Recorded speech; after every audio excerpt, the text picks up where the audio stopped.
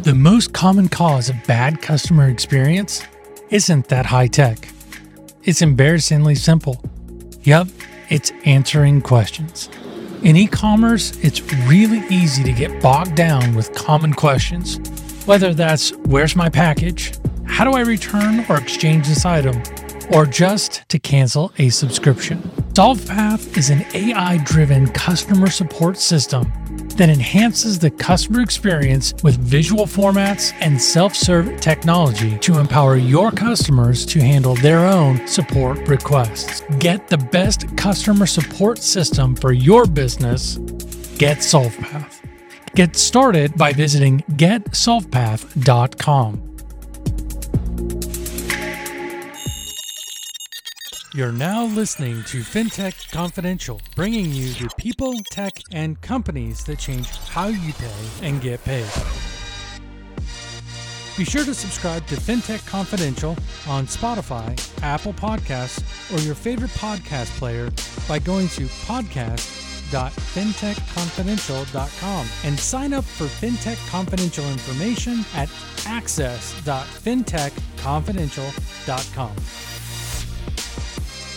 Carl, welcome to the show. I find it so interesting how your experience in building and marketing several e-commerce brands and how you turn that into solving revenue breakage from poor customer support. But before we dive into that, I just would love to understand, and the audience probably too, is that how did you get introduced into e-commerce and fintech in the first place? It's been about 13 years. I started with doing mostly lead generation, started with some affiliate traffic, and then I started dabbling into driving my own traffic using native and email. And I did that for a few years. And then from there, I started building out my own brands. What kinds of brands have you built and where have you focused in that? We did a lead gen campaign that was primarily targeted towards women over the ages of 35. So when we got really good at that and we realized we wanted to probably dive into maybe creating our own e-commerce product, we decided to figure out, let's just what we're good at for targeting purposes. So we started with a skincare line first. So we created an anti-aging skincare line based on our ability to target that audience. You've mentioned to me in the past that you spent a lot of time while you were building out these marketing campaigns and buying advertisements and media. How did that background give you a different perspective on the problem that SolvePath is solving? With SolvePath, what we realized is the formula and format. Anybody that's an advertiser that's building out their own brand has been A/B split testing outside of the actual media buying, playing around with, different checkout flows, different landing pages, different copy, different content, playing around with different upsells and using this visual experience to get somebody to buy a product. And then when you start diving into the media and you start looking at data sets and audiences, and you're playing around with different ads and you're constantly A/B split testing, there's always a winner, right? You're able to look at that data, and based on that data, you're able to make refinements to improve your click-through rate, improve your conversion rates.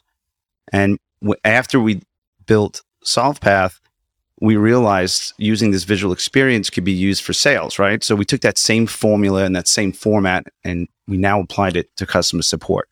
So if your save rates or our take rates or the performance for the support is not the greatest, we're able to go ahead and dive into the data and figure out where the pain points are and what we could do to make it better. And we can, using this visual experience, playing around with the steps for that particular pain point and figure out what we can do to, same way we handle the front end of a sales funnel, we're able to apply that same rule to support.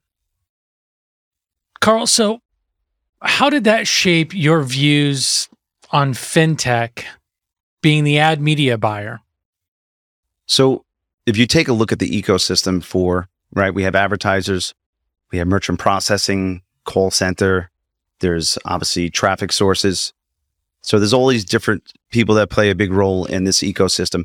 And every time when we were building SolvePath, we always looked for solutions to not only make the customer support better, but to figure out ways of adding value. One of the things that we noticed, we had a lot of customers coming into our system and they were coming in. It was originally built, we call it the marketplace, people coming in for customer support.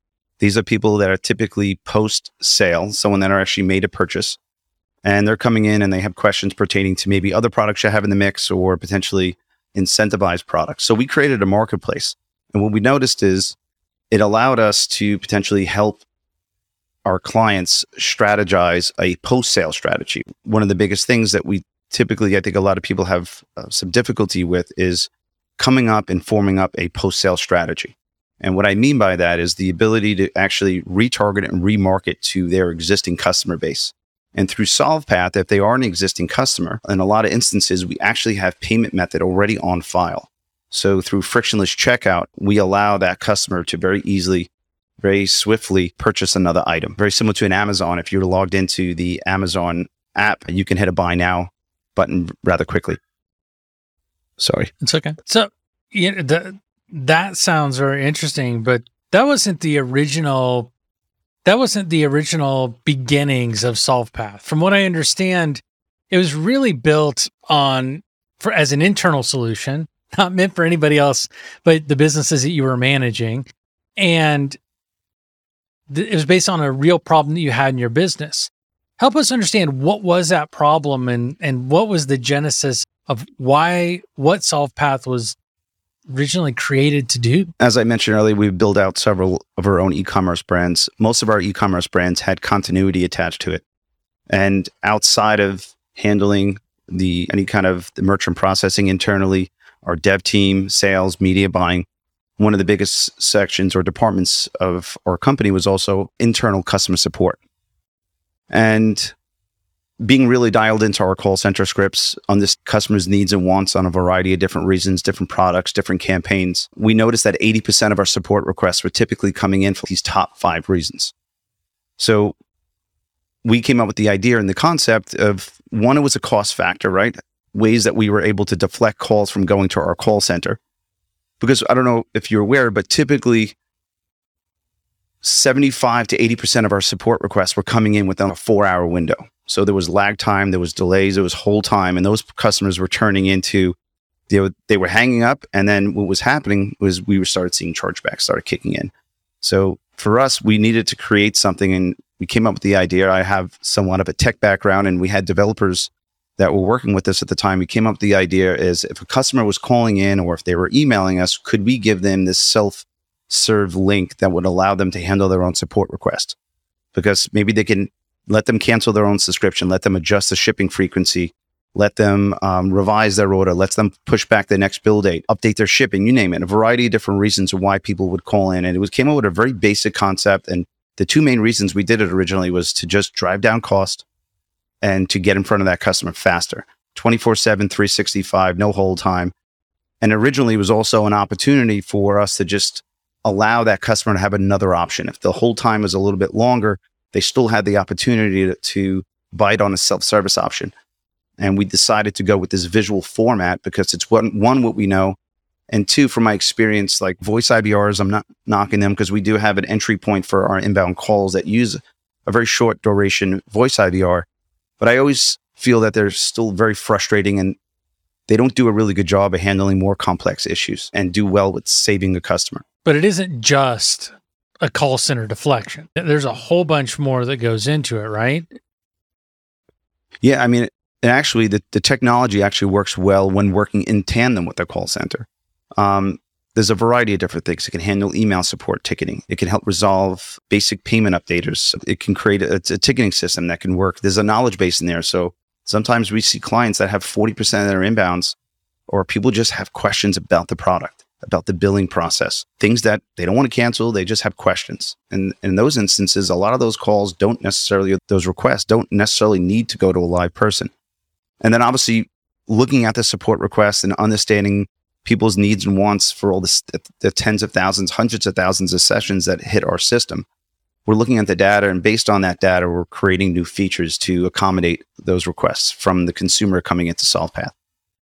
Okay, and this may seem like I'm going like completely out of left field on this one, but how did you decide that you were like going to spin off SolvePath into its own thing versus just keeping it to yourself and not sharing the fantastic success that you were having with that?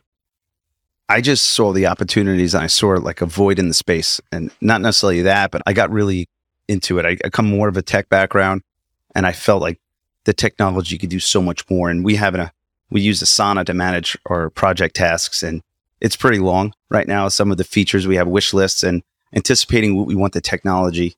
So if the vision is clear as to what we want, I'm pretty excited about where the technology is now and where it's going to be. But the main objective for a whole is to have this AI-driven customer support technology that has this really awesome visual experience, this design capability and the creativity that you can actually inject into your customer support, making the customer support experience is really this great experience for the customers, but also achieve performance and deliver the results that the merchant and the advertisers are looking for at the same time and are a fraction of the cost. All these things, all this data, the self-service model, all of these different things, like how is that helping increase the merchant's bottom line? It sounds really great to have great customer service, but there's got to be some measurables that are really showing to the merchants that they can look at every day or every month or whenever they look at it, that having this self-service option is really increasing their bottom line. So outside of cost, there's a huge cost savings. You're talking, you potentially just on the for every customer we touch versus a call center, depending on how detailed that call center is. More domestic style call centers that are trained very specific on your product, they can range anywhere from 80 cents to as high as $1.50 per minute, versus something that SolvePath would handle could range anywhere from as high as 85 cents to as low as 40 cents a session. So there's a substantial cost savings. And then it also depends on your product and call duration. So if you're at $1 a minute and your average talk time is 6 hours for certain types of calls, 6 hours, 6 minutes. 6 hours, that's quite a bit. That's quite a long call. That's quite a bit. And if it's gadget related products, like where people have troubleshooting products, the average talk time on something like that, depending on the product, can range anywhere from 10 to 15 minutes. So it's all relative. So outside of that, there's cost savings. But let's talk about performance for a second. So if you look at performance, and that was one thing that we noticed. So I mentioned to you that we had an internal call center on our own brands that we managed, but our team internally only handled the first 4 dials. Anything after that went to a call center, a third-party call center, and then anything after hours, the call center would get as well. And the performance from a well-trained agent internally versus someone outside, there was a big difference in regards to performance. Like a skincare line, as an example, we sold the science. We asked them a lot of different questions to dictate how we would respond. Are they using other products in conjunction with our product? Are they using it as instructed? How long have you been using it? And so we had the ability to have these perfectly executed responses, but even our own internal team still was not able to give that perfectly executed response based on sentiment on how that person called in. Maybe they didn't ask all the questions they should have. So that's where SolvePath can come in. If you're getting 5,000 inquiries a week for a very specific reason, it allows you to have a perfectly executed response down to the billing cycle, the product, the price point. You name the data point you want to pull, and you can ask as many questions as you want. And we can actually make sure every single time that's a perfectly executed response. And very similar to a sales funnel, it's going to deliver really rigid results and good data. So you can figure out maybe on a downsell or a save attempt if it's working or it's not. And you can constantly there's always the right copy, the right content, the right questions to ask to dictate how and what you're going to put in front of somebody next. It's just sometimes just cracking the code for your product. Some brands just want an out-of-the-box solution, and some brands just love the idea. And mostly media buyers or people that are really into funnel really love the technology and really realize how powerful SolvePath can be for their business. But the bottom line, it's when you talk about retention, you're talking about increasing lifetime value post-sale. It's a game changer. It could be a game changer for sure if you set up your support right. So does this provide any benefits to the merchants with their relationships with the fintech service providers, whether it be chargeback management or their merchant services companies or any of the areas in the fintech side? Does this help them with their relationship, or does it even help the fintech service providers themselves? I think it's a bit of both. We've had a conversation or two in reference to the benefits that SolvePath offers, not only the actual merchant, but the actually entire ecosystem, right? If your customers doing heavy continuity, I think everybody at the end of the day want to make sure you're getting in front of that customer a little bit faster, getting that customer what they want, reducing and that's what we've seen on more high risk style kind of sales funnels, just getting 24/7, 365 the ability to get an answer right away, we are seeing reduction in chargebacks and disputes and complaints. Because unfortunately, I don't know, just from a study that was done, 90% of all disputes and chargebacks come through self-service technology. So whether it's an alert on your phone, whether it's something that's showing up on your digital statement, unfortunately, we're in an environment right now that they make it way too easy for consumers to dispute and charge. So instead of picking up the phone, or if they do make an effort to pick up the phone and there's no answer, or if they go on hold and they hang up, unfortunately, there's a good chance that person might turn into a dispute. So getting in front of those customers faster. And again, we don't have to be the first line of defense. We could be the second, or we're working with an integration with Twilio for now. Not Twilio, I'm sorry, Five9, which is a dialing technology that allows us to understand and recognize the hold time. So we know the hold time for that current customer right now is, let's say, 2 minutes or greater. Then at that point, they can initiate a self-service option. Or they can use this for after hours too, right? Always making sure that their customer has an option and able to get what they want. In a number of consulting arrangements that I've had with some folks, we dove in to look at like how to solve for their chargebacks, how to solve for cancellations, a whole bunch of different things. And it's interesting that we found that if in our authorizations with credit cards, if we were putting the URL, the support URL in there versus our main website, the support calls, yes, the support tickets, because they weren't always calls, they were mostly like emails and things like that, but the support tickets went up, but the returns and the chargebacks and everything else went down. Now, mind you, we didn't have a technology like SolvePath. It was all through email and all that other fun stuff. But I can only imagine if you were to couple those two things together, SolvePath and that approach, how much more breakage you could reduce in the overall business. Yeah, we've seen it too. And I think it has a lot to do with your demographic too. Like you have a demographic that's over the age of 50. They still can navigate, obviously, for this style self-service. I think they're more keen to going through this visual experience. But in some cases, we do see people that have an older demographic might want to do a hybrid where they want to just really offer those customers both options. So whether they want to put a link on their web page or on their auto responders right near their phone, it's really up to them how they want to throttle SolvePath. But typically, a lot of clients that are on edge of trying something different and new, they can typically use this for after hours or just really get a good gauge of how well SolvePaths work. Our team can go in there and make any adjustments and customize the support sessions and the steps to get the outcome that they're looking for. And then at that point, they can start ramping it up and as they feel more comfortable. Just about every answer you've given so far, you keep going back to the data. You go back to the insights. You go back to the things that they can use to move forward. So my question really is like, how can a user of SolvePath leverage that data and the insights that are provided to make better decisions about their business? One of the sections of our technology is something called our help desk, our smart help desk. So we have probably close to 50, if not close to 60% of the people that go into SolvePath actually go to the search engine and actually type in a key phrase or go to specific FAQs. And in a lot of instances, we see what people are searching for. They're typing in certain key phrases. And a lot of our clients are actually learning about things they didn't even know. Like we had 100 people over the last few days ask a question that we don't have a frequently asked question built out for. And we didn't even know that was a concern or an interest. And what's cool about the technology too, it also shows you where in the sales funnel they are. So you'll know maybe it's on the first billing cycle, if it's maybe in trial, if it's a trial, if it's on the initial sale. So you can see where they're asking that question. And in a lot of instances, you can use that information, maybe be proactive, put it in your autoresponder, put it on your website, wherever you need to potentially deflect those calls or those interest from coming in. In a lot of instances, it might have actually stopped the sale from actually happening. We had a particular product and there were gummies. And one of the customer was asking, we had a lot of questions. They had no idea. One of the questions they had was, is there sweeteners in there? And they were like, wow, how many people probably didn't buy our product because there was no FAQ on the landing page that mentioned no sweeteners used if that was the case.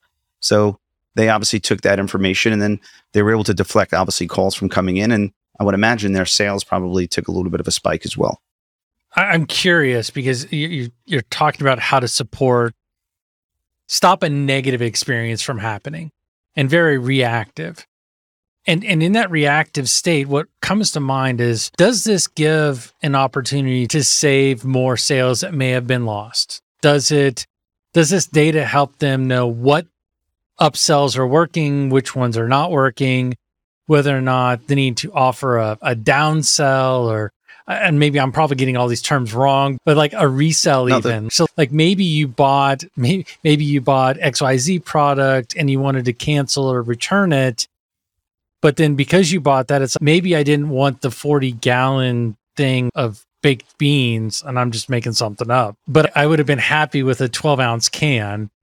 And you suggest to me the 12-ounce can. So I don't know. I'm thinking through all these different ways that you possibly could adjust the funnel. We typically create funnel templates based on your sales funnel. We look at a lot of different style sales funnels, and based on what your checkout looks like, what your upsells look like, continuity, no continuity, how aggressive or conservative are your checkout flows, what your product price points are, and what type of product you're selling. We'll look at all of that. And sometimes we'll give somebody an out-of-the-box template that's built specifically for them, and then we'll customize off of that.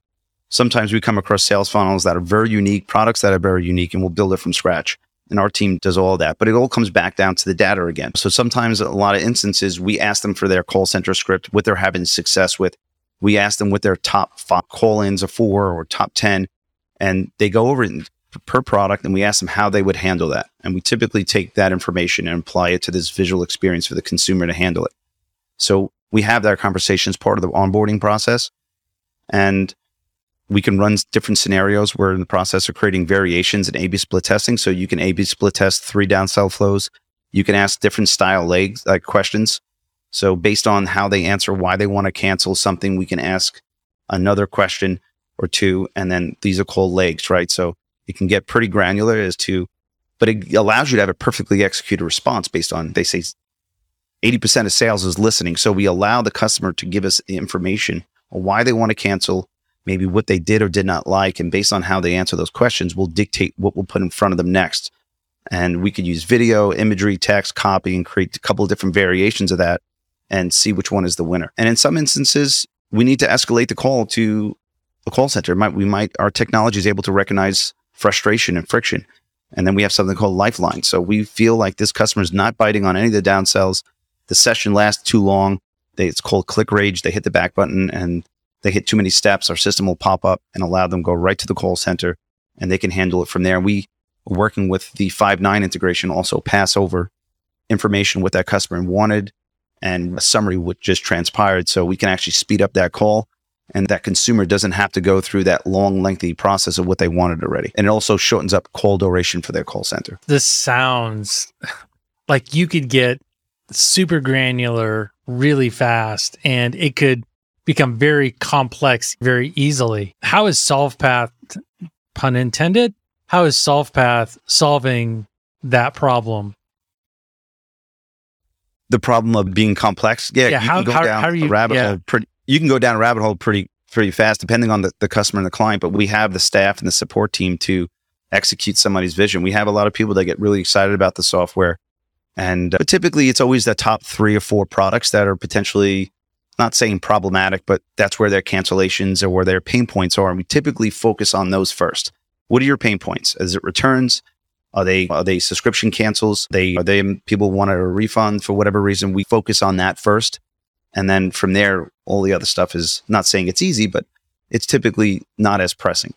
So we try to go where it really affects their bottom line and their cost. As far as the experience goes, when you've got these complex things going on, how would I as a user see or look or understand how everything plays together? It's the reporting. You can go back and just you can see in the reporting pretty much, and you could break our reporting, we built a specific way that allows you to actually hone in on any particular field within what support funnel, where were they in the support funnel, what product, what price point, what affiliate or traffic source, what ad they came from, right? Sometimes, right, every action has a reaction. So you can actually you might just have a bad retention on, hey, you might be having an ad or a traffic source that's doing really well for you. And it's converting really well, but the performance post-sale is really poor. And you'll be able to see that really quickly. Maybe they were confused on the offering. Maybe it was a little too aggressive on the front end, and the back end is actually is hurting a little bit. So through our reporting, we allow you to kind of take a look at a report. You can play around with the dimensions and the filters to see over 150 data points of what you want to see. I mean, you could break it down on rebill rates down to the mid-level if you wanted to, payment type, or even a bin level. Oh, wow. That's crazy. I appreciate you diving into that detail because it really expresses how flexible SolvePath can be. You don't just have the marketing side of the house. You've got all the different data points in there that really help you correlate an actionable thing to move forward with. So that brings me on to, you've mentioned a whole bunch of different things. And I know that you and I have talked about this in the past, but is there anything else that you see as a market differentiator for SolvePath that maybe we haven't discussed? So just going back to not my roots, but as a media buyer, as building sales funnel, using that same formula and format of selling people with sales and visual experiences, I think that's where we separate ourselves. Our vision for SolvePath is using data, using these support funnels that can be refined in real time based on that information, that data that we can pull, and creating a really robust experience for the consumer to make it fun and make it interactive. And to, at the end of the day, still deliver the performance for the merchant and at a fraction of the cost. We've talked about the data, and you've done amazing at explaining the complexity of this. I feel like I understand it, which means that I'm probably just enough to be dangerous. But the one question that comes to my mind is, so I'm a merchant and I want to use SolvePath.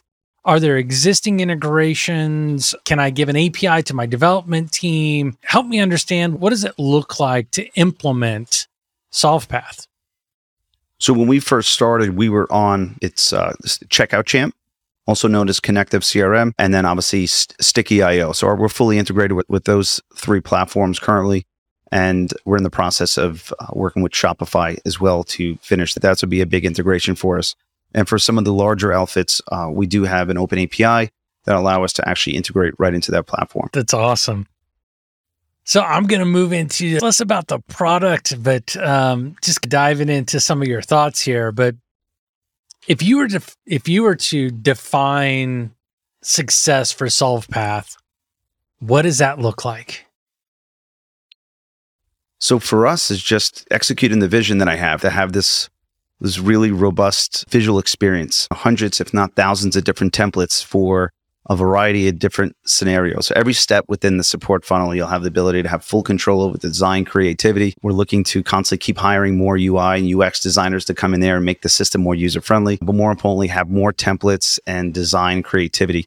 There's a huge design play here too, and the flexibility to let funnel builders on sales side to actually have the control and these really well thought out responses for their customers. Getting in with Shopify and having the ability to swiftly onboard tens of thousands of active customers over time. That's our goal. And we have work to do, right? Trying to automate the onboarding process and make it easier for end users to go in there and have some more control. We have a lot of the control, but sometimes some of the inputs and the features are pretty advanced. So we have some basic settings. Then we have our advanced in general over the next few years. We're looking to break into the market, partner with call centers, partner with a lot of integrations, whether it be with Gorgias and Zendesk. I truly believe whether it's a ticketing system that we create on our own internally, some people are going to be in bed with Gorgias or going to be in bed with Zendesk. We have to have robust integrations with them. If a customer doesn't want to leave, then we have to be able to plug into them and vice versa. So a lot of integrations. We have a lot of work to do still, but the technology at where it is now is actually doing well, but I don't think it ever stops. All right, so here's a fun question I love to ask.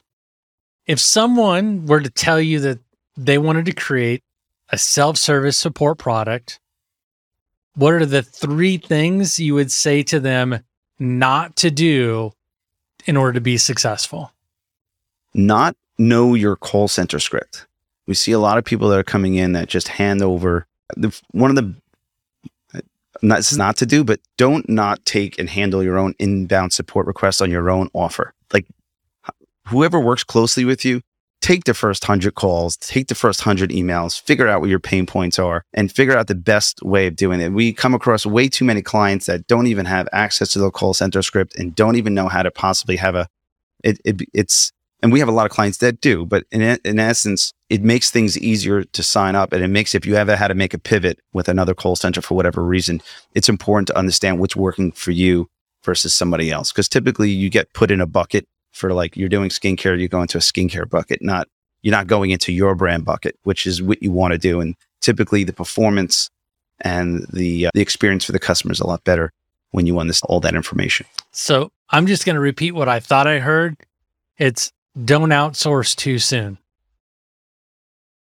Yeah, that's a fair assessment. I'm not saying outsourcing is bad, because it's not. What I'm saying is that if you're going to build a real brand, there's certain things that you should know first. You don't have to take hundreds of calls a day. Most people are obviously busy building out the brand, but you should be involved in that process, because customer support it plays a really big role in your bottom line. And you might not see it in the beginning, but as things start progressing and you start onboarding, and if you're doing subscriptions, it can spiral out of control pretty quick. All right. So we got one down. Two more, man. What not to do for customer support. Don't go the cheapest route, which is sometimes when you're talking about saves and cancellations, I know sometimes people can go overseas and get customer support for really cheap, but there's, whether it's different language issues or sometimes less is not more. And last but not least, what's our third one? The third one, it's got to be geared towards support. It could be if there's something that you've learned of, like, what not to do when building a technology software. We're open with that one too. It's hard. I think any business, when you're building something new and unique, it's you got to make mistakes. I made plenty of mistakes already that set us back a couple of months, where we built something and the infrastructure wasn't where it was supposed to be. And we got to scratch it and start all over from scratch. Think things through. And I'm fortunate enough that our CTO has been in the space for a little over 20 years. And he's the architect, and he makes sure he makes those big decisions to make sure we don't make those big mistakes. But same thing goes with the dev side of things. Just I'd like to get in front, and I speak to a lot of people. So if I can make any suggestions, things not to do, don't hold it close to your chest. Try to get out there and speak to as many people that you can probably avoid a lot of expensive mistakes by actually getting in front of the people that where you want to be. And I'm always trying to get in front of people and talk, whether it's tech. Even our tech's different. It's just the process of how you build a tech and build a team I think it really is really important. So some people want to stay quiet, but I think it's on the dev side of things for sure. It's super important to make sure you're building a really good team. All right. So I'm going to ask this just as a backup, as a different way to ask the question. Go ahead. If you were to build SolvePath from scratch all over again, what are 3 things you wouldn't do again? The stuff of me, Ted, I wouldn't do.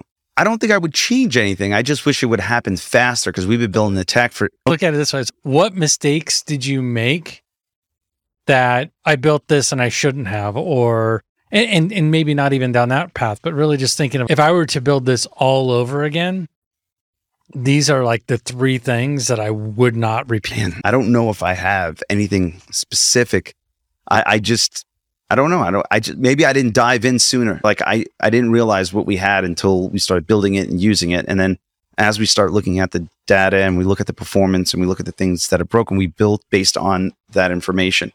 So I don't have any regrets right now. I wish maybe I would have hired a larger development team a little bit, because we built this for a solution for ourselves. We never looking to get into the SaaS tech space. This just happened organically. But right now, I've been fortunate enough right now that I'm sure there was some small mistakes, but nothing major that I would go back and say, wow, I wish I didn't do this or do that. It hasn't happened yet. I'm sure it will. But no worries, man. No worries. Hey, is there anything else that I missed that you want to make sure that the audience knows? This is a visual experience, right? So people have maybe an understanding after this podcast as to what SolvePath does. But if they want to, they can sign up for a demo. I'll be more than happy to do a demo of the software. And that's it. But in essence, as a whole, SolvePath is an AI-driven customer support technology that really enforces self-service for consumers. And we use this visual format and this creative design overlay to enhance the customer experience. But that's SolvePath. That's our vision, and that's what it's doing now. Is there a best way for people to reach out to you or the SolvePath team to really learn more and to dive in if this is something they're interested in? Yeah, they can schedule. There's a form that they can fill out real quick. So I want to get in contact with them pretty quickly. And based on what their needs and wants are, if they want to do an integration, if they want to just get a demo of the software, they want to speak to some of the dev on an integration after the demo, we could do that. No problem. All right. So what I'm going to do is if you look down in the description as well as in the show notes, you're going to see links to all of these different things that we talked about. You also have links to all their social medias and all that other different fun stuff. And Carl, thank you so much, man. I know we've been talking about getting together like this for some time, and I always learn something new every time I get on the phone with you. So thanks again for joining us. Thanks a lot, Ted. I appreciate you, man. Be sure to subscribe to FinTech Confidential on Spotify, Apple Podcasts, or your favorite podcast player by going to podcast.fintechconfidential. Our show notes in each episode are available at www.fintechconfidential.com, and you can get FinTech Confidential information by signing up at access.fintechconfidential.com. If you want to be a guest on FinTech Confidential, submit your application at guest.fintechconfidential.com. FinTech Confidential, bringing you the people, tech, and companies that change how you pay and get paid.